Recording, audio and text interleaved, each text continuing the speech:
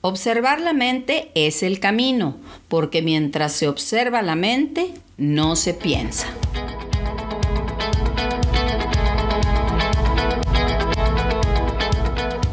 Hola, soy la doctora Sakchi. Qué emoción reencontrarnos en esta recopilación de información y experiencias acerca del despertar de la conciencia y de cómo lograr su objetivo existencial. La participación por un mismo objetivo es la mejor descripción que puedo dar como agradecimiento al equipo de Sakchis de este podcast. ¿Tuvieron oportunidad de ver la película de los otros? ¿Qué les pareció?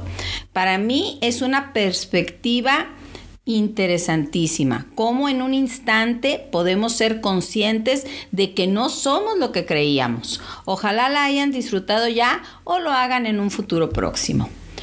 Como lo mencionamos antes, hoy continuaremos con conceptos obtenidos del libro Biografía del Silencio de Pablo. Poéticamente, Pablo describe: despertar es descubrir que estamos en una cárcel, pero en una cárcel que no tiene puerta. Hay que demoler los sueños que nos han encarcelado y que casi nunca son nuestros. Los tomamos prestados. Si investigamos, tal vez todos se desmoronen. Es más, podemos hasta decir que ni siquiera hay problemas. En cuanto cambio la idea sobre el problema, este desaparece. Basta no tener juicios acerca de las cosas o situaciones para vivir el sueño feliz. La clave es tomar las cosas como son y no como nos gustaría que fueran. Nuestros juicios son nuestro principal obstáculo, así es que orillémoslos para la orilla. El silencio que describe Pablo, a medida que se profundiza, da la capacidad de asumir las propias responsabilidades. Se consiguen grandes cambios en la quietud más absoluta. No solo el silencio es curativo, también lo es la quietud. ¡Te sosiego, chamaco! El silencio en quietud es muy diferente al silencio en movimiento. La quietud invita a la interiorización, un lugar que una vez visitado dices: de aquí soy. Observar la mente es el camino, porque fíjense bien, mientras observamos la mente, no pensamos. ¿Qué tal Pablillo, listillo desde chiquillo? De tal forma que fortalecer al observador o Sakchi es la forma de acabar con la tiranía de la mente. Aprendemos más de nosotros mismos observándonos que analizándonos. Siempre estamos, a ver, ¿por qué dije eso? Ay, es que aquel hizo esto, entonces yo sentí lo otro. Eso es puro análisis. Pablo nos invita a solo observar. Como quien dice, calladita y observando, te ves más bonita. También es normal que alarguemos y agrandemos nuestros sentimientos y emociones para sentirnos vivos, que hagamos un gran drama o berrinche de algo muy pequeñito para que nuestra vida sea digna de contarse, porque si no, ¿qué le voy a platicar a mi comadre? Pero la neta es que nos inventamos todos nuestros estados de ánimo. Acuérdense de lo que nos dijo el doctor del Rosario acerca de las sensaciones, de cómo nuestras emociones son la combinación de sensaciones y pensamientos. Lo legítimo brota de un fondo misterioso al que Pablo llama el yo auténtico. Es el que se trata de frecuentar durante el silencio. Y además de misterioso, es nuestra capacidad de aceptación. Los seres humanos siempre estamos buscando aceptación de los padres, de la sociedad, incluso de nosotros mismos. Pues, sorpresa, no necesitamos algo que ya tenemos. Cuando dejamos de tener expectativas, dejamos de sufrir y de decepcionarnos. Dejamos de chocar contra muros que nosotros mismos hemos construido, imaginado o proyectado. Las soluciones son solo parches y vamos por la vida de parche en parche. Por eso morimos confusos. Lo triste no es morir o salir de la proyección, sino morir sin haber vivido o haber disfrutado el sueño feliz. Quien verdaderamente ha vivido siempre está dispuesto a morir. Para Pablo, despertar es ver que estás bien como estás, como si hubiéramos nacido para estar sentados en el silencio. O, fíjense en esto, como si hubiéramos nacido para acompañar nuestra respiración. El silencio es una llamada a despojarse de todo o a despertar a una costosa serenidad. Ahora, como muchas cosas en la proyección, el silencio también crea cierta adicción. Tiene una primera fase de encantamiento. ¡Ay, qué paz, qué bien se siente, qué bonito fluyo! Unos minutos después, o en el mejor de los casos, unas horas después, el silencio muestra su cara más árida, el desierto. La persona de silencio permanece en su asiento aunque no le guste la película que se está proyectando. Somos tan misteriosos que hasta a veces eso que nos disgusta llega a divertirnos y entretenernos. Resulta divertido cómo luchamos por convertirnos en nosotros mismos. Al fin y al cabo, para eso leemos historias o vemos películas, para identificarnos con el protagonista. ¿A poco no? Obviamente, la práctica del silencio requiere temple, determinación, además de una extraordinaria humildad. Estar dispuesto a dejar los ideales y las ideas, a no tomarse a uno mismo tan en serio, literal, a reírnos con nosotros mismos. Es recomendable tener un maestro a quien presentar nuestras dudas. Incluso se puede tener un grupo de compañeros con quien reunirse a meditar. Para Pablo, su maestro en particular es Elmar Salman, sacerdote benedictino y teólogo alemán. Lo admira por sus luminosas palabras y su gran sentido del humor. En el episodio de risoterapia comentamos acerca de la correspondencia entre sabiduría y buen humor. Salman se ríe de todo, pero sobre todo, como decíamos hace poco, se ríe de sí mismo. Casi todos los beneficios de la meditación en silencio y de la meditación en general se perciben fuera de ella.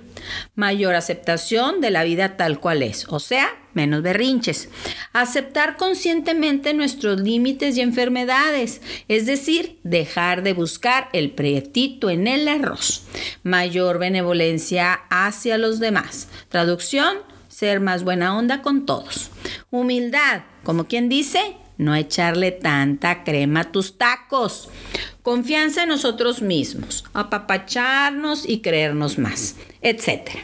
Esto nos demuestra que la verdadera meta no es llegar, sino el camino que se recorre. Y obviamente a veces se dan pasos para atrás cuando recaemos en la preocupación por el yo. Ahora, fíjense qué padre maneja Pablo el concepto del altruismo o ayuda al prójimo. Nos cuenta que esta ideología se ha fijado en nuestra mente occidental, ya sea por el cristianismo o por el humanismo ateo, pero que en el budismo zen, por el contrario, la mejor forma para ayudar a los demás es siendo conscientes de que todos somos uno mismo. Mientras no se vive ese concepto, cualquier voluntariado es totalmente superficial. Incluso pensar que podemos ayudar a otro puede ser tomado como una presunción. O sea, te crees mucho chulis. Resulta que en el budismo zen enseñan a dejar en paz a los demás, porque poco de lo que le sucede a los demás es realmente asunto nuestro. De hecho, casi todos nuestros problemas comienzan por meternos en donde no nos llaman. ¡Ay, comadre, se me hace que ya nos descubrieron! Podemos reconocer que, si bien son muchos los que han intentado ayudarnos, son pocas las personas que realmente lo han logrado. Bien me lo decía mi abuela, nadie aprende en cabeza ajena. Hay que dejar que cada quien viva sus experiencias. En el Zen no se intenta nada. ¿Se hace o no se hace? En el Zen y en el taoísmo en general hay una preferencia por el no hacer. Yo tenía un tío que era bien zen y bien taoísta. No sabía ni prender el carbón para la carne asada.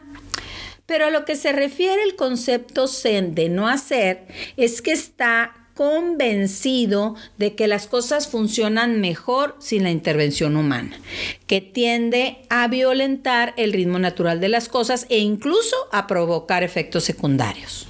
El hombre tiene miedo, quiere pasar por la vida y salir ileso de ella. Es como querer revolcarse en el charco sin embarrarse. El silencio elimina los miedos, titubeos, dudas, el temor a vivir. Nos permite ser más inteligentes y lanzarnos a la aventura. Nos muestra de lo que nos hemos perdido por miedo, como dicen mis hijas, de hacer el oso. El silencio también fortalece la fe. A la hora de la verdad, siempre estamos con nosotros mismos. La neta, todos están ocupados con sus cosas y nosotros debemos estarlo con las nuestras. No se trata de egoísmo, se trata de que al César lo del César. O sea, de que cada uno nos hagamos responsables de lo de cada quien. La invitación cuando estás en el silencio es vaciarte de todo lo que no eres. Vivimos vidas que no son las nuestras. Respondemos preguntas que nadie nos ha hecho. Nos quejamos de enfermedades que no padecemos. Aspiramos a ideales ajenos. Soñamos los sueños de otros. Hasta nos enamoramos de personas que ni nos gustan. No te enojes, Puchis, tú sí me gustas. Imagínate por un momento lo que más deseas. Ahora, imagina que no lo consigues. ¡Sorpresa! Puedes ser feliz aunque no lo tengas. Esa paz te la da el silencio. Lo que sucede siempre es lo mejor que nos pudo haber pasado. Lo que sucede siempre es más sabio que cualquiera de nuestras ideas o planes. El apego a esas ideas o planes literal se purga o elimina meditando en silencio. ¿Qué tal, ¿Cómo nos caería un diarreón que elimine todos nuestros apegos? No importa si se avanza mucho o poco, lo importante es avanzar siempre. Cada vez estar más conscientes de estar despiertos. Como ya sabemos, la satisfacción no se obtiene en la meta, sino en el camino. Caminito a la conciencia, apurándose a llegar, meditando en el silencio, va todo el reino a avatar. Dios mío, a ver si no viene Cri-Cri, me jala las patas en la noche. Podemos ir concluyendo en que nuestro interior viene siendo como un resort 7 estrellas en Dubái. Fíjate. Es un lugar en el que estás súper cómodo y seguro y está equipado con todo lo que necesitas. Y como un plus, es un espacio lleno y vacío a la vez en el que el silencio fortalece la confianza. Es un espacio interno que casi no conoces, pero ya que lo conoces, es como si ya no pertenecieras a la tierra, porque te encuentras con el paraíso. Un paraíso que resulta ser tu verdadero hogar. Ahora, ya que estás en tu hogar verdadero, puedes observarte bien a ti mismo. Para ello, la mirada debe ser inclinada, nunca directa, así, de reojo, como cuando te copiabas en los exámenes de la escuela. Cuando nos miramos directamente, tendemos a escaparnos de nosotros mismos. Viendo indirectamente, retenemos más el contacto, somos más conscientes de que lo que realmente buscamos es al buscador o testigo. En una meditación silenciosa bien realizada, todo se desvanece, menos aquel que observa. Te conviene aprender a convivir con él, porque ese observador o testigo, obvio que yo le diría Sakshi, es el maestro interno que te enseñará que tú eres la tierra prometida, que el tesoro está dentro de ti y siempre lo llevas contigo. Desde esta visión, vivir es transformarse en lo que realmente eres. Mientras más centras en ti, más desnudo estás. Órale, ahora resulta que el resort era nudista. Primero te quitas las cosas, luego te quitas las personas. Al final estás en freedom, en pura libertad. Este recorrido puede hacerse en vida. Los grandes místicos lo han hecho y lo siguen haciendo.